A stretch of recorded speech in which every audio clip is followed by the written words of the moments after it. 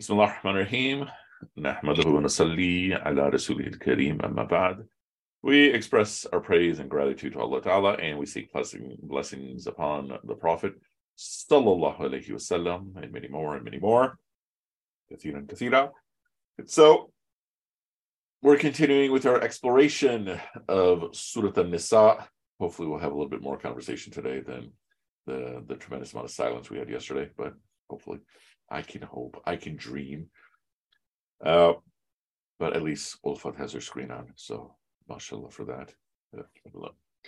Okay, so, and Ahant too, mashallah. We get to see Ahant's beautiful smile, mashallah. I have a student who visits me in conversations similar to what you used to originally visit me on, and he reminds me very, very much of you in all kinds of different ways. Good ways, mashallah. Good. Oh, really? Good. Oh, and Sabrina has returned. Okay, mashallah. And Jewel and Karina are here. Oh, and Balahat and everybody. All righty. So first, any questions about anything at all from our recent discussions? Nothing. All right, then let us get back to the screen. Wait, I do have a question. Yes. Are you going to redo this class? Because I'm going to need about like 2 or 3 more times of this to. What if you just keep reading the Quran? For it to sink in, or just redo the class. Oh, okay, sure. Or you just listen to the recordings. We'll see, inshallah. Inshallah. Sorry? I said over and over. I've been trying, but it's really hard when it's just like an audio and you don't see. Yeah, it's very boring. Yeah. Imagine what it's like when I'm looking at a bunch of rectangles with people's names. And no screens. I know. That's why I started turning my camera on. But it's pretty chaotic here. I appreciate your generosity. Yeah. Right. So, okay. So any other questions about anything else? Nothing. All right. So I just like saying nothing. And back to the screen. Once again, let me know you can see the screen, some sort of gesture. Yeah. All righty. Very good. So where we left off, the overall discussion yesterday was about 2 issues. Number one, that can I truly internalize that the overall thrust of the Sharia is to make my life easier, right? The point we were making is that Allah intends yuridullahu an yukhaffifa ankum. So Allah intends to lighten for you, essentially, your burdens. In what context? In terms of all these rules that he's giving. The rules, I think, take more effort than the concept. That the rules were basically about, the specifics of whom you cannot marry. And what is this also doing? This is beginning to lay a foundation for a culture. And that's what a point we'll talk about in a second. The second point, of course, is just the sense of service towards others. Where we're talking about, and I went on my usual rant about hunger in Chicago, that hunger should not be a thing in Chicago with the size and skills of our Muslim population. And I'm just using Chicago as my example because I've been here for nearly every second of my life. Okay. So the was there a class yesterday? Yeah, I'm sorry, there was. I said on Wednesday there is a class. I forgot to tell everyone the class is not canceled. Then I didn't even realize on my calendar it was also not listed. And because my class here, because it's Catholic school, all the classes are canceled for Easter, and so we had class. But this makes sense. I was very confused. So you just missed more of my babbling. Yeah, nothing big, inshallah. Alrighty. So the point, I forgot the last thing I was mentioning, but the point I want you all to consider. We've introduced this before, but I'm giving you a couple of universes. We have law.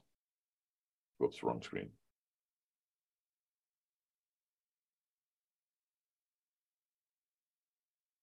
Rolling up.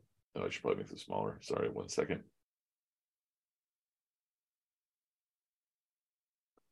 So we have a couple of universes. We have law, we have justice,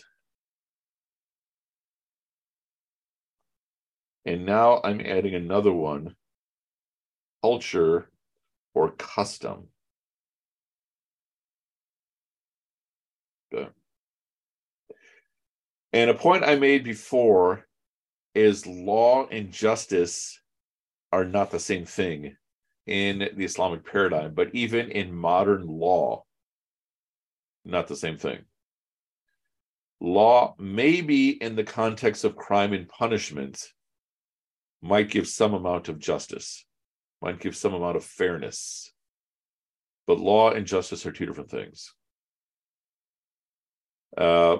If I don't have justice in my focus, in my mind, then I will probably use law to exploit.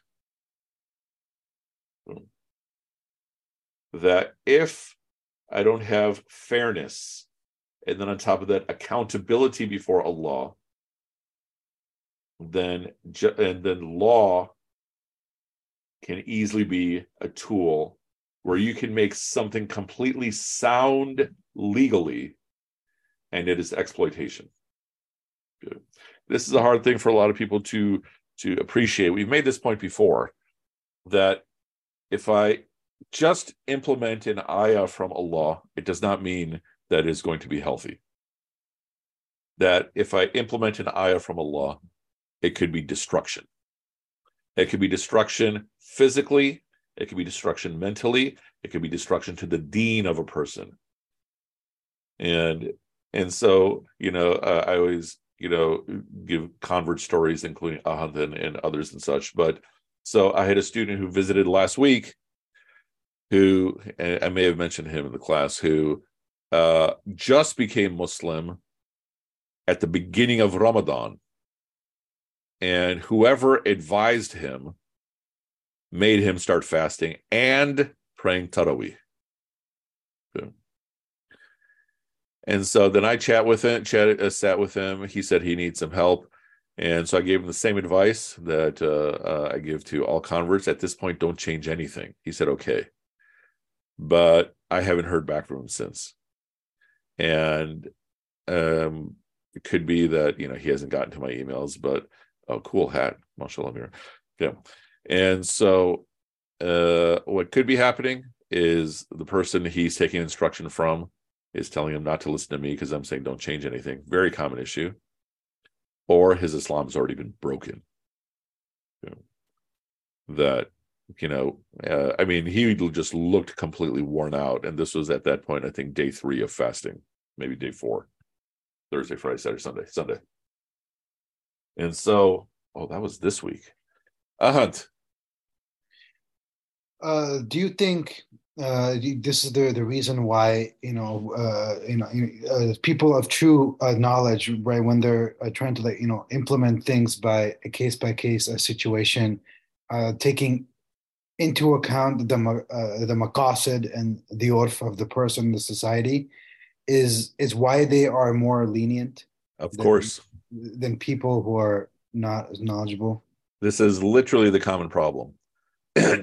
That the self-taught often is reducing the rahmah of Allah in proportion to the lack of rahmah in their heart. And so a point you've all heard from me before is, number one, how I truly internally imagine Allah is going to affect how I look at life. If I truly imagine Allah pouring rahmah on me, I'm going to see life as full of rahmah. If I see Allah as abandoning me, I'm going to see life as empty. If I see Allah as punishing me, everything's going to be either a punishment or a soon nearby punishment. Second, how I imagine Islam is going to affect how I practice Islam, and it's going to almost guarantee how much my grandchild views Islam, in the sense that my child sees my child's going to internalize how I'm practicing Islam, how I view Islam, even if I'm not teaching them that way, and then their grandchild is going to do the same thing. With the difference being, in a society like this one, that my grandchild may not feel compelled to remain Muslim if deep down inside I actually fundamentally don't like Islam. And so related to that process, the entirety of the Islamic sciences, the intent is to fulfill, to articulate the rahmah of Allah. That's literally the goal of the Islamic sciences. But to the point that the first hadith you learn in the madrasa, literally, is if you do not show rahmah, you will not be shown rahmah. Man la yarham, la yurham. And then continuing, give rahmah to the people in this world, and the one who is in heaven will give rahmah to you. That's the first hadith that you're taught. So, but often when autodidacts, well-intentioned, are running Sunday schools, teaching Islam, they're often becoming very strict about the rahmah of Allah because they don't know how to interpret text. A simple example of that is, in Ayah 2, Allah speaks to the children of Israel. And it's like either I think it's 49. Ayah 48, an ayah that comes a couple times. O children of Israel, 47, remember the favor I favored you with and how I preferred you above all creatures. Guard yourself against a day when no one shall stand for anyone in anything, nor shall intercession be accepted on anyone's behalf. Okay. Nor shall ransom be taken for them, neither shall any be given support. If you read that on its own, without any training, it sounds like there's no shifa on the Day of Judgment. Therefore, every hadith that speaks about shifa, about intercession, the Prophet's intercession for the ummah, the intercession of the Quran for those people who read it, the intercession of the Hufaz, the intercession of the Shuhada, so forth and so on, they'll say those hadith are all inauthentic because they cannot comprehend them. But the principle, and this you've all heard from me before when we were talking about the tafsir is Quran with Quran, and right here, that you're looking at what everything else says, and because rahmah is the default, you're looking for the most rahmah interpretation. So one ayah says no intercession, another ayah says no intercession except where Allah allows, and this is Ayatul Kursi. And so the point being that, intercession, Allah allows intercession. Then how do we reconcile this? Here they're being told, you've been given everything of dunya, you're not going to be given anything of akhirah. You've been given everything of dunya without earning it, you're not going to be given anything of akhirah without earning it. So the point being that the end result is that a lot of people restrict the rahmah of Allah. And then what often happens is that you have their kids who have equal lack of knowledge will then push back by saying everything is rahmah, we don't have to do anything. We have no responsibilities, we have no boundaries, no nothing, because Allah is so merciful. That's the other extreme. So even the rahmah is a balance between lack of rahmah and too much rahmah. Any other questions so far? Okay, so if I have justice in my heart, then that is going to direct my interpretation of law towards things that are healthy. If I don't have justice in my heart, if I have injustice in my heart, then the law becomes a very easy tool for me to exploit people with. And so then we have the issue of culture or custom, which is what we call urf. The word ma'ruf, same root word, that which is known, urf, literally is essentially that which is known, that which is familiar, custom. Now, we know that the Quran is preserved. Again, not the way people understand it to be preserved. The variant readings are also part of the preservation of the Quran. But Sunnah is also preserved. And the easiest example of that is we have no central text on how to pray. And you go on Hajj, everybody prays the same way. Though the ibadas are preserved. So that's different than the hadith.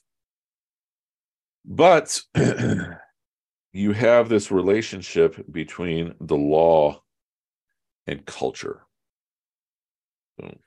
So we've spoken about the relationship between justice and the law, that the law that Allah is prescribing is sort of giving major nudges to the culture.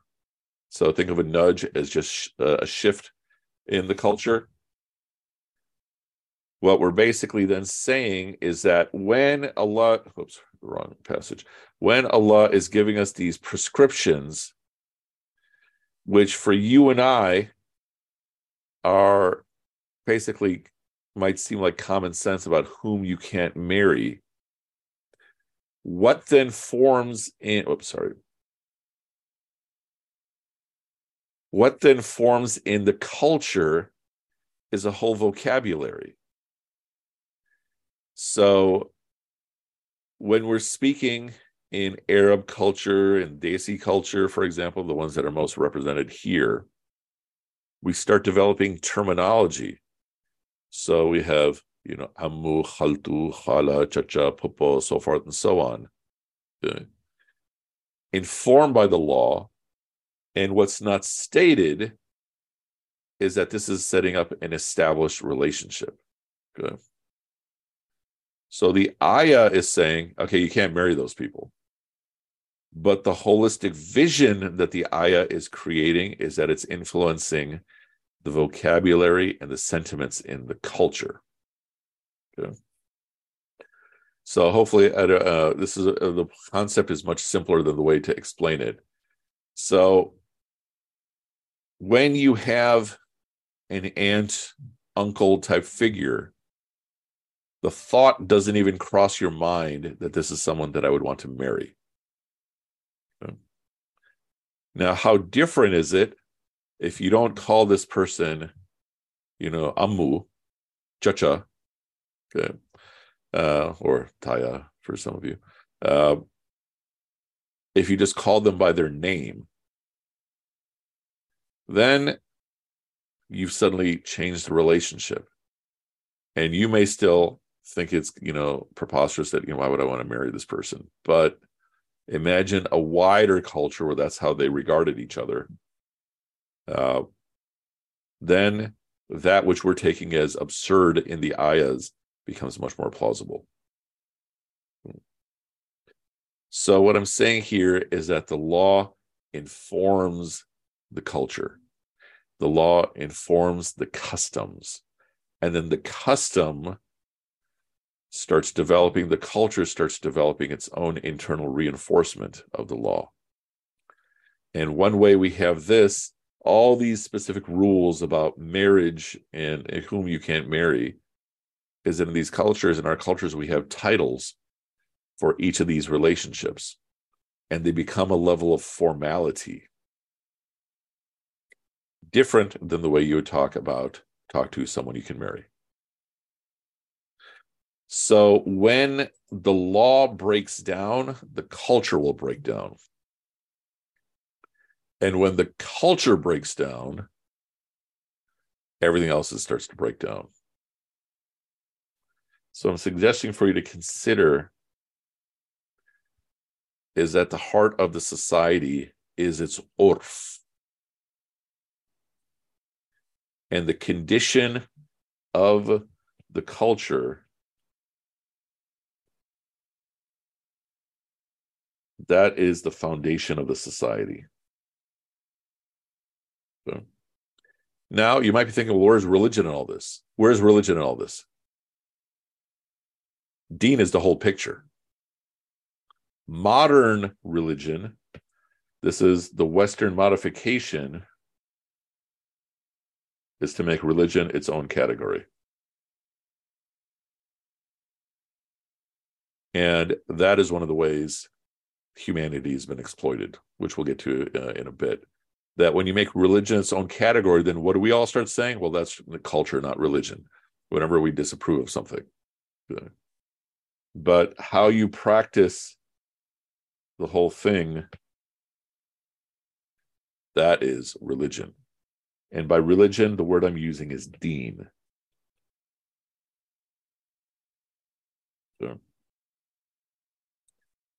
And so, yeah, Ahand.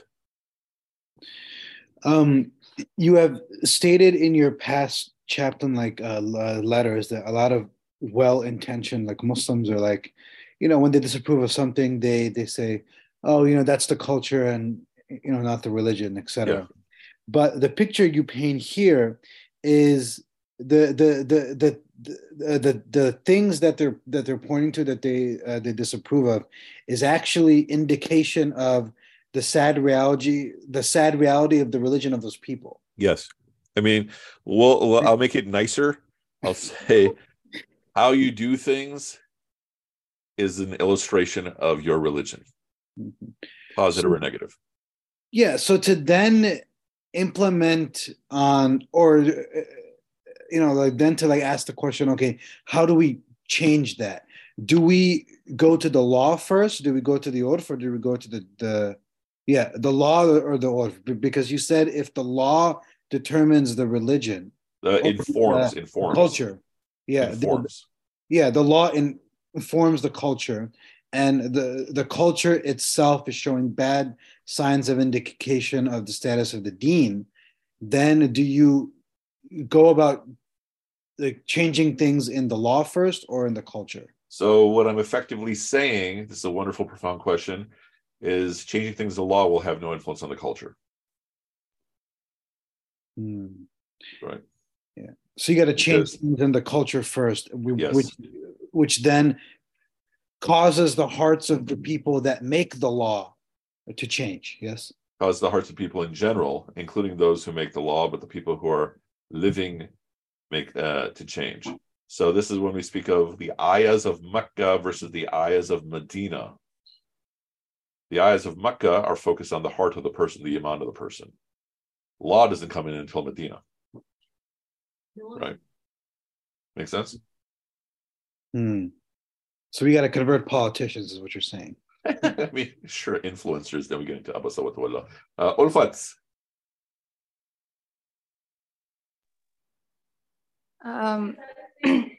So I'm not sure if I understood that part correctly. It could be my tired brain.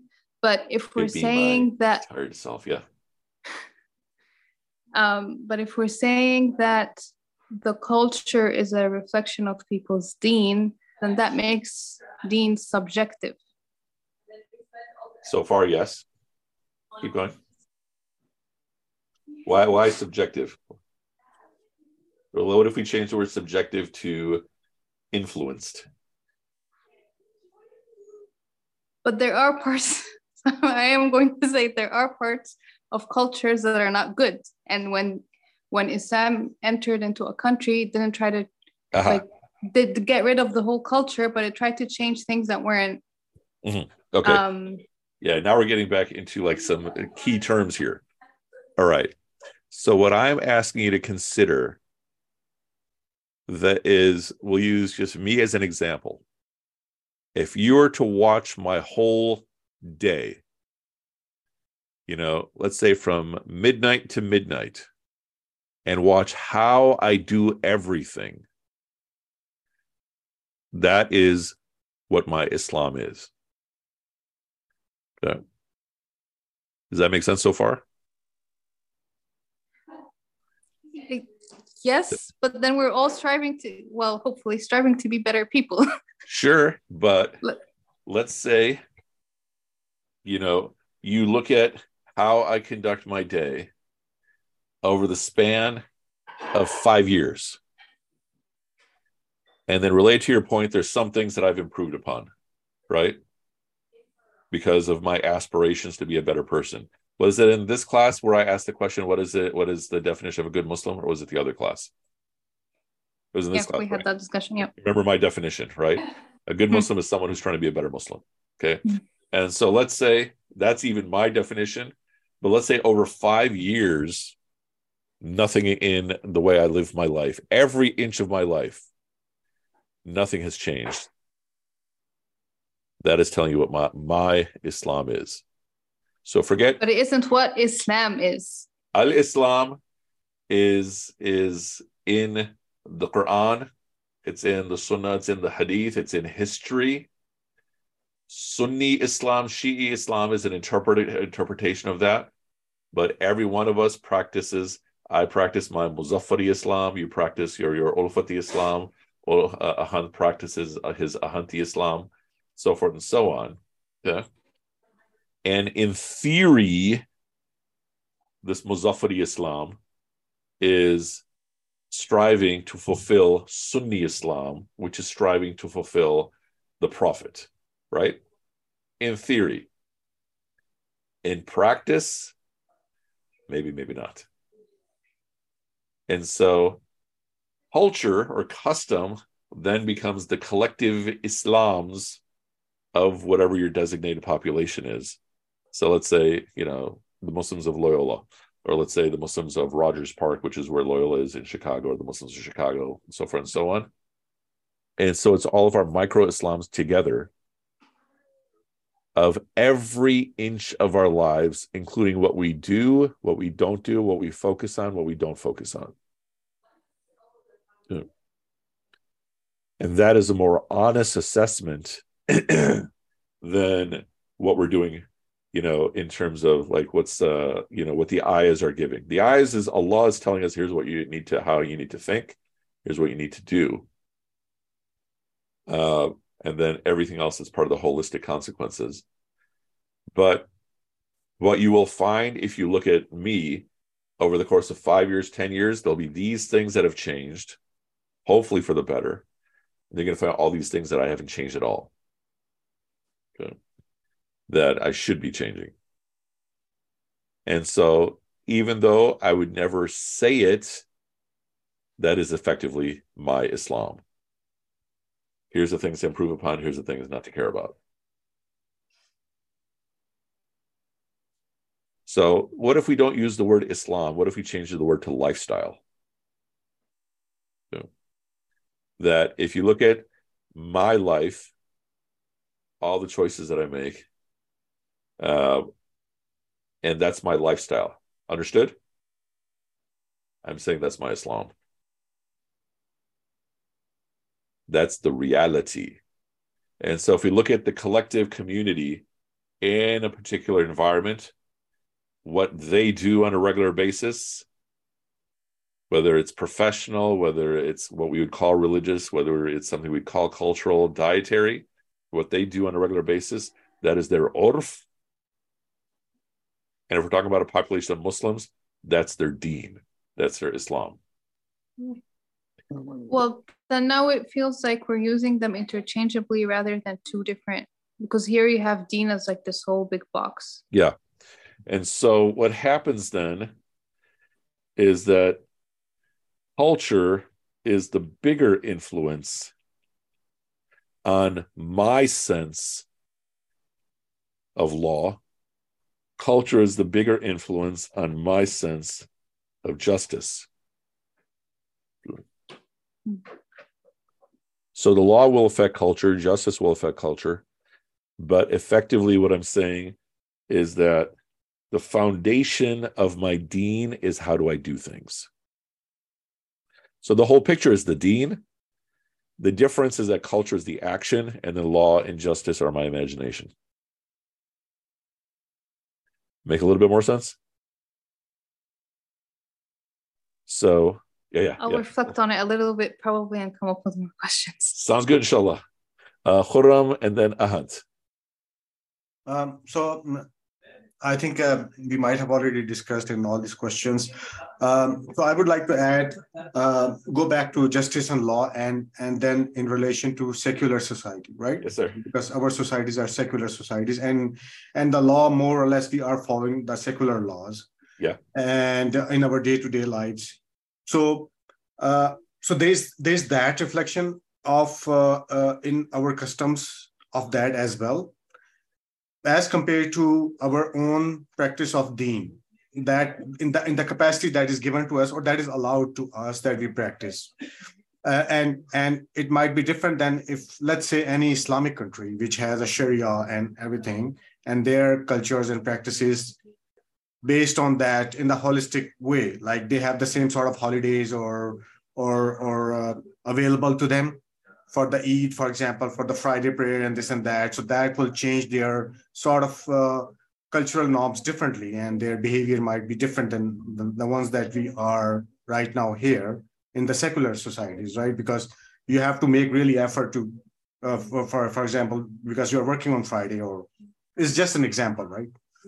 So, so there's a struggle here. There's a struggle here between implementing your between the following the deen as then relative to the laws we are following as based on the secular society, and that will have an effect on our behavior as well, right? Maybe our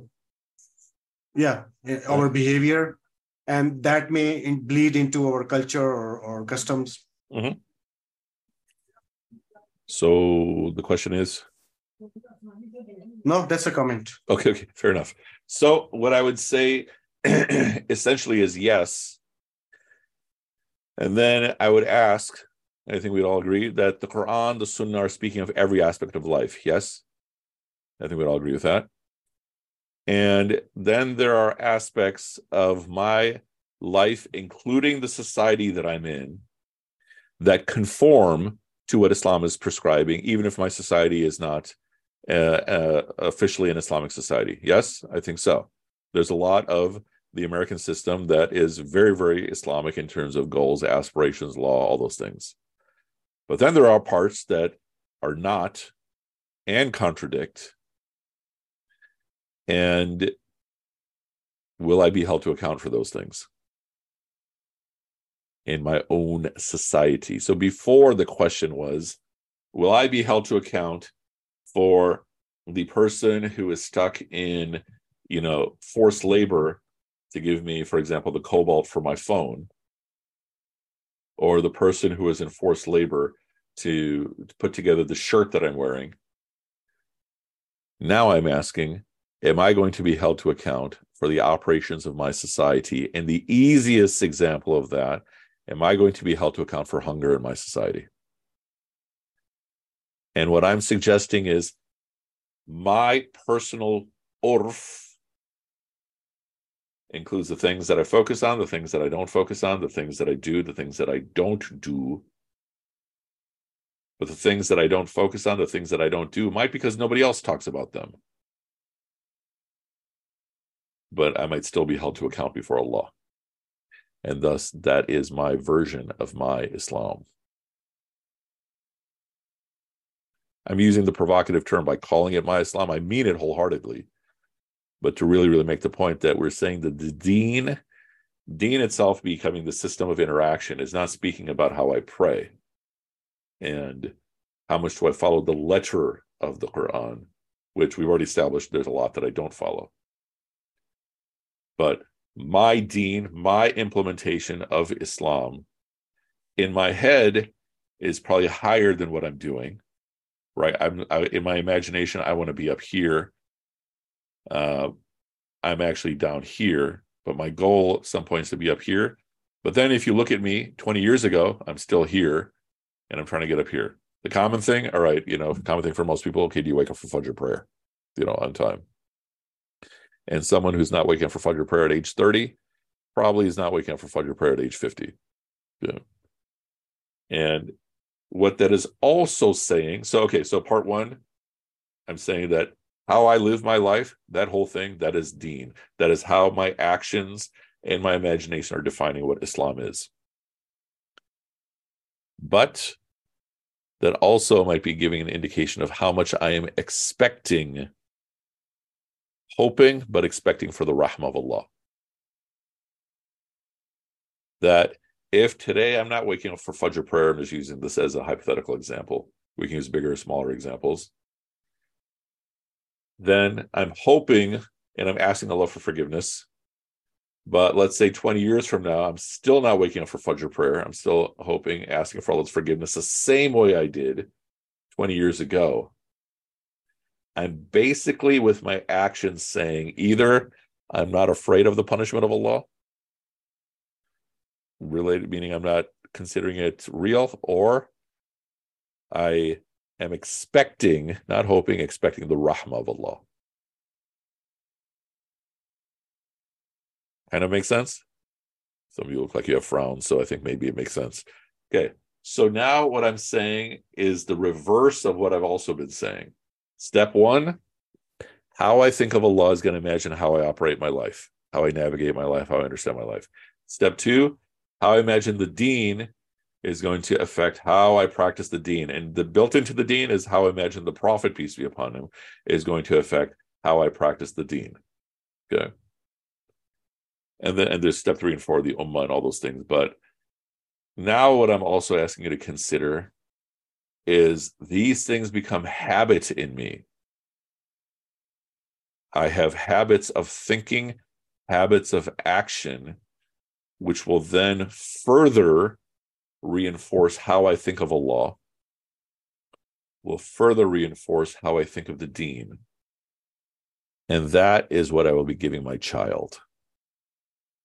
I shouldn't be saying this with, a Hunt and Rossi, like literally, perhaps hours away from family expansion, inshallah.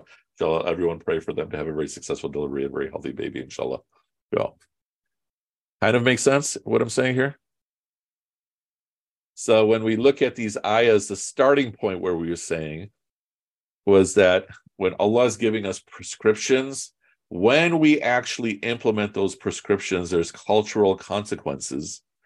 Like, for example, giving titles to all these people we can't marry. And that automatically creates a certain formal relationship in our mind. That it's not only that I cannot marry this person, I have to speak in a particular way to this person. My mother's sister, my mother's mother, my mother's, so forth and so on. Okay. So bring this back to the ayah on inheritance. Why was it so difficult for us to comprehend what is effectively a very simple point? The simple point was that this is the last resort for what happens with your finances. But part of what all of us were immediately reflecting was we're seeing this as though it's creating a culture. The culture that most of us were seeing, many of us were seeing, was that men have a higher priority than women. Rather, what is the culture that this ayah is promoting? The ayah on inheritance. What is it promoting? That we have to raise our men to be providers. Isn't that what the ayah is basically promoting? As opposed to issues of superiority, as opposed to everything else. That is my suggestion for you to consider. So the law is give sadaqah all day long, every kind of way. You're raising your child with the best of what you can. You're raising your multiple children, splitting up your wealth for them according to their need and probably some amount of how much love you have for this or that person, but according to their needs. So you might have an older son and a younger daughter, and the daughter, you give her more wealth. The son, you might give something else just because that's what this son needs, that's what this daughter needs. But at the last resort, this is how whatever you have left is going to be divvied up. That's the basics of the law. But what is the actual cultural push that the law is giving is that you have to raise your sons to be providers. This is not saying anything of the same in terms of how to raise the daughters. I mean, like I'm coming from, as a parent, he was already assumed all my kids, inshallah, would have advanced degrees. And so both of my daughters, it's already assumed in their heads they have to have advanced degrees, right? That to the point that, inshallah, they can be financially independent. Had I had sons, I would especially be putting on them the role that they have to be providers. For example, if wife is pregnant. Ahant, I don't know if your hand is raised from before or newly.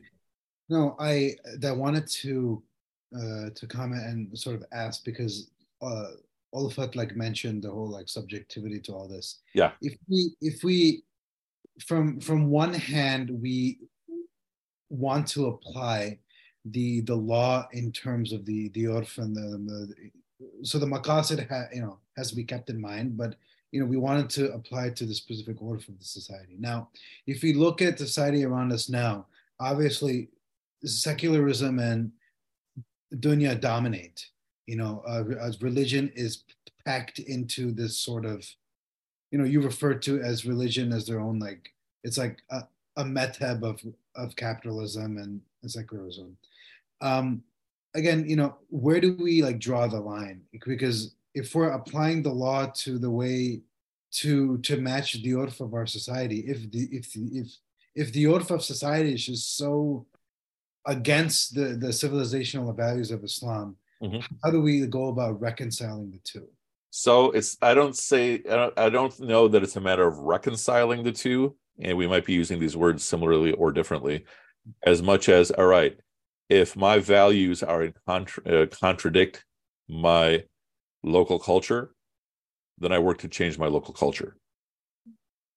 The textbook perfect example of that, for example, is look at the gay lobby. This is a master class in social change. All the steps that were taken before the law getting implemented. Or a bigger master class, which precedes the history of America, is Christian Zionism. That people always point fingers at the Jews, about loyalty and all that stuff, and there is a certain amount of unfairness in that. It's the Christian Zionists who have dual loyalties, both to the United States as well as to Israel. Right? That you'll find many Jews that find what's happening in Israel abhorrent, and you'll find many Christians that are giving far more Christians giving Israel a complete blank slate, to the point that the entire focus of their political movement, is by hook or by crook, get Jesus to return. Right? And so a micro class is the gay lobby, a macro class is the Christian Zionist lobby. That reminds me of something a scholar said. I won't say his name because he said something, it's controversial, but it's also very profound. Speaking of how the Orpha society views ourselves in this sort of inferiority complex, he said that, one thing us Muslims, weirdly so, can take from the LGBTQ lobbies is throughout the years, if you look at their stance for themselves, no matter what the consequences were, they didn't compromise on their principles, and they didn't care about the consequences that would happen. So, for example, in the corporate sphere or in the workplace, the LGBTQ community, they were very stern on what they believed in, and they wouldn't compromise on not being that or changing the way they expressed themselves. And they just stood strong no matter what happened to them.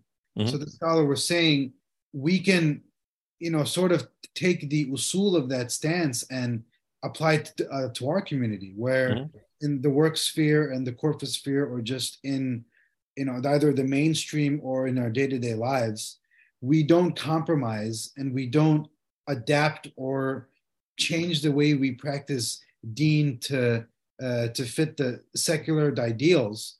We stand our ground and we don't care about the consequences. So he's like, in that realm, we should lobby for ourselves the way the LGBTQ community has lobbied for themselves, even though their stance, we believe is wrong. I'm sorry, finish your point. Yeah, we can just take that approach. I don't know. So I'm going to slightly modify, but in general, in principle, agree with the overall thrust of what you're saying. That part of the design of Sharia specifically, or I should say of fiqh is the interpretation of Sharia, is to figure out how you can practice your Islam in every environment, right? So the point I'm making is that for someone of strong faith, the message of I'll stand up no matter what the consequences are, yes.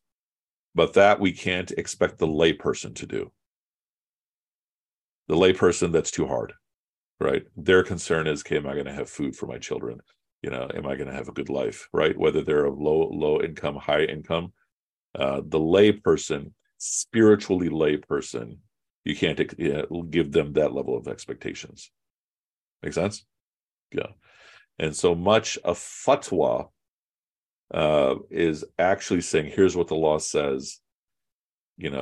What is an exception that I can do? Because in terms of my capacity, that's essentially what the point is. And so the purpose of the mufti is to figure out how to give ease to that person. But for the person of higher faith, then you have higher expectations, like justice, right? Like social change. So the goal then, if we were to draw this as a chronology,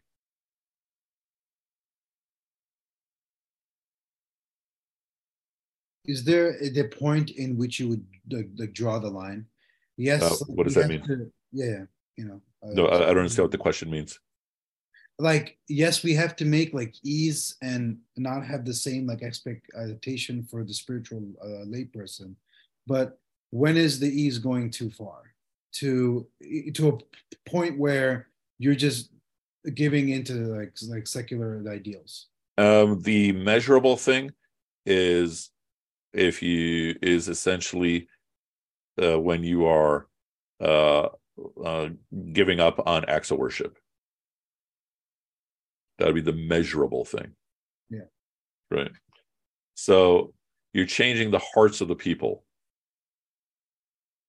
so that drawing I did at the first day of class,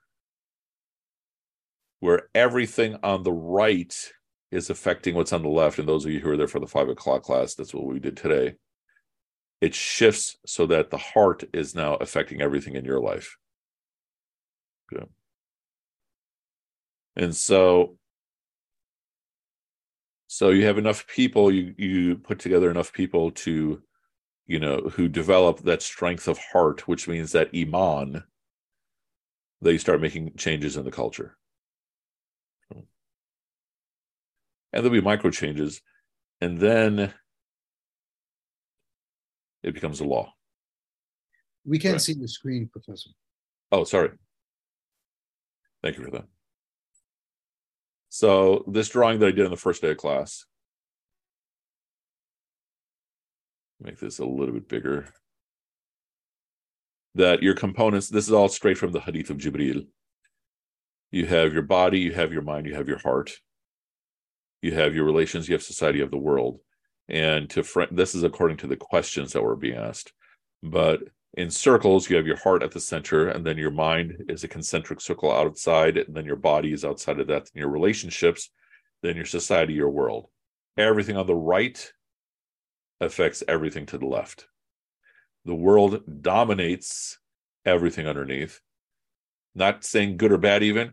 Dominant capitalist system, organized in nation states, so forth and so on, affects the society. For example, starting with our identity and our consciousness, your primary identity, then what is your national affiliation? Good. And then that becomes more of your identity officially than your religious affiliation. Good. And then that also affects your relationships, right? In terms of, you flock to the people who are of your national identity, for example, in America. It also, the world being a dominant capitalist system with where business is the measurement of a society, then our relationships are all basically fundamentally influenced by business products, not social services. WhatsApp is a business product. Instagram is a business product. Facebook is a business product. The phone is a business product. The operating system is a business product. Zoom is a business product. So then that rewrites how our relationships work. And so for us old people, I was saying this in the 5 o'clock class, it's almost laughable, the traumas that the 20-year-olds put on each other because of social media relationships. And, I have unfriended this person on social media, right? Therefore, think of the consequences. Then that affects our bodies, starting with how we perceive what our bodies are to be. which affects our thinking, and then all this affects our heart. What you want to develop in yourself is at the heart. Then your heart is then influencing your mind, influencing your body, influencing your relationships, and so forth and so on. And so bringing that to this formula, chronologically, you have enough people that have developed some strength of heart. In this context, we're saying Iman billah, Iman of Allah.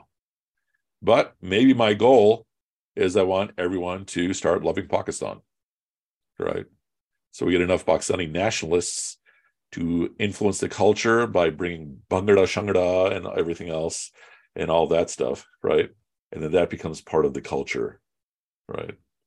And then we start shifting people to look at what India is doing to Pakistan, and look at what Pakistan is bringing to the world.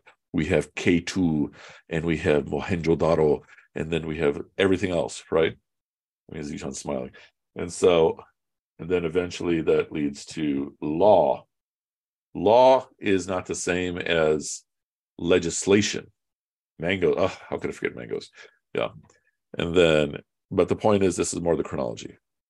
So when the Quran is speaking in terms of legal terms, usually all we see is law, as though that is religion, as though that is the culture, and so forth and so on.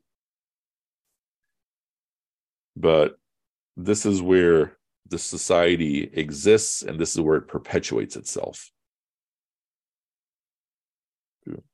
This is what I intentionally and unintentionally give to my child. My child is inheriting my whole being. The things that I like, the things that I dislike, mixed with what they're inheriting from their children that they're getting from their parents. Make sense? So when we internally ask the question, is Allah subhanahu wa ta'ala making all this easy for me? We are asking that in relation to our heart. Keep going. And then if the heart has ease, it affects the culture, which has an effect on the law. So we're saying Allah is giving ease to all six. Make sense?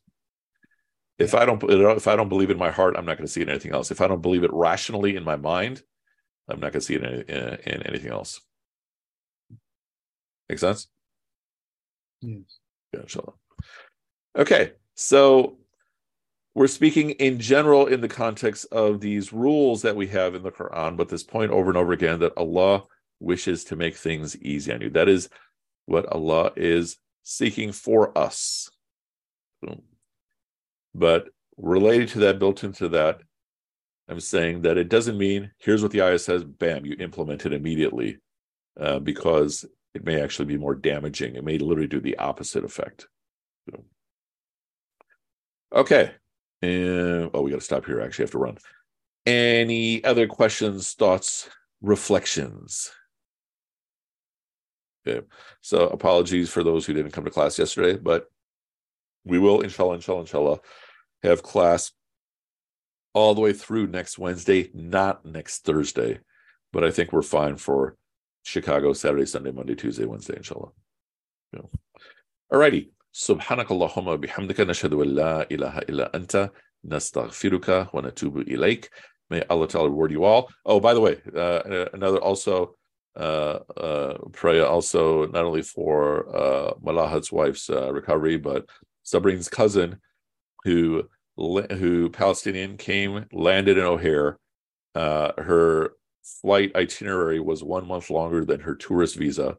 And so they gave her every single type of hell. Strip searched her, tore up her visa, left her with minimal clothing, locked up in handcuffs, flew her back, sent her back. So she wasn't even allowed to enter. And for whatever reason, they didn't even give her any food. And that was America yesterday, O'Hare Airport. Yeah. And so pray for everyone else who is also suffering, inshallah. This, I'm saying, might be out of our range to change things, but the principle is that these are our responsibility. Okay. May Allah reward you all, inshallah, but Allah is merciful too. Wassalamu alaikum wa rahmatullah.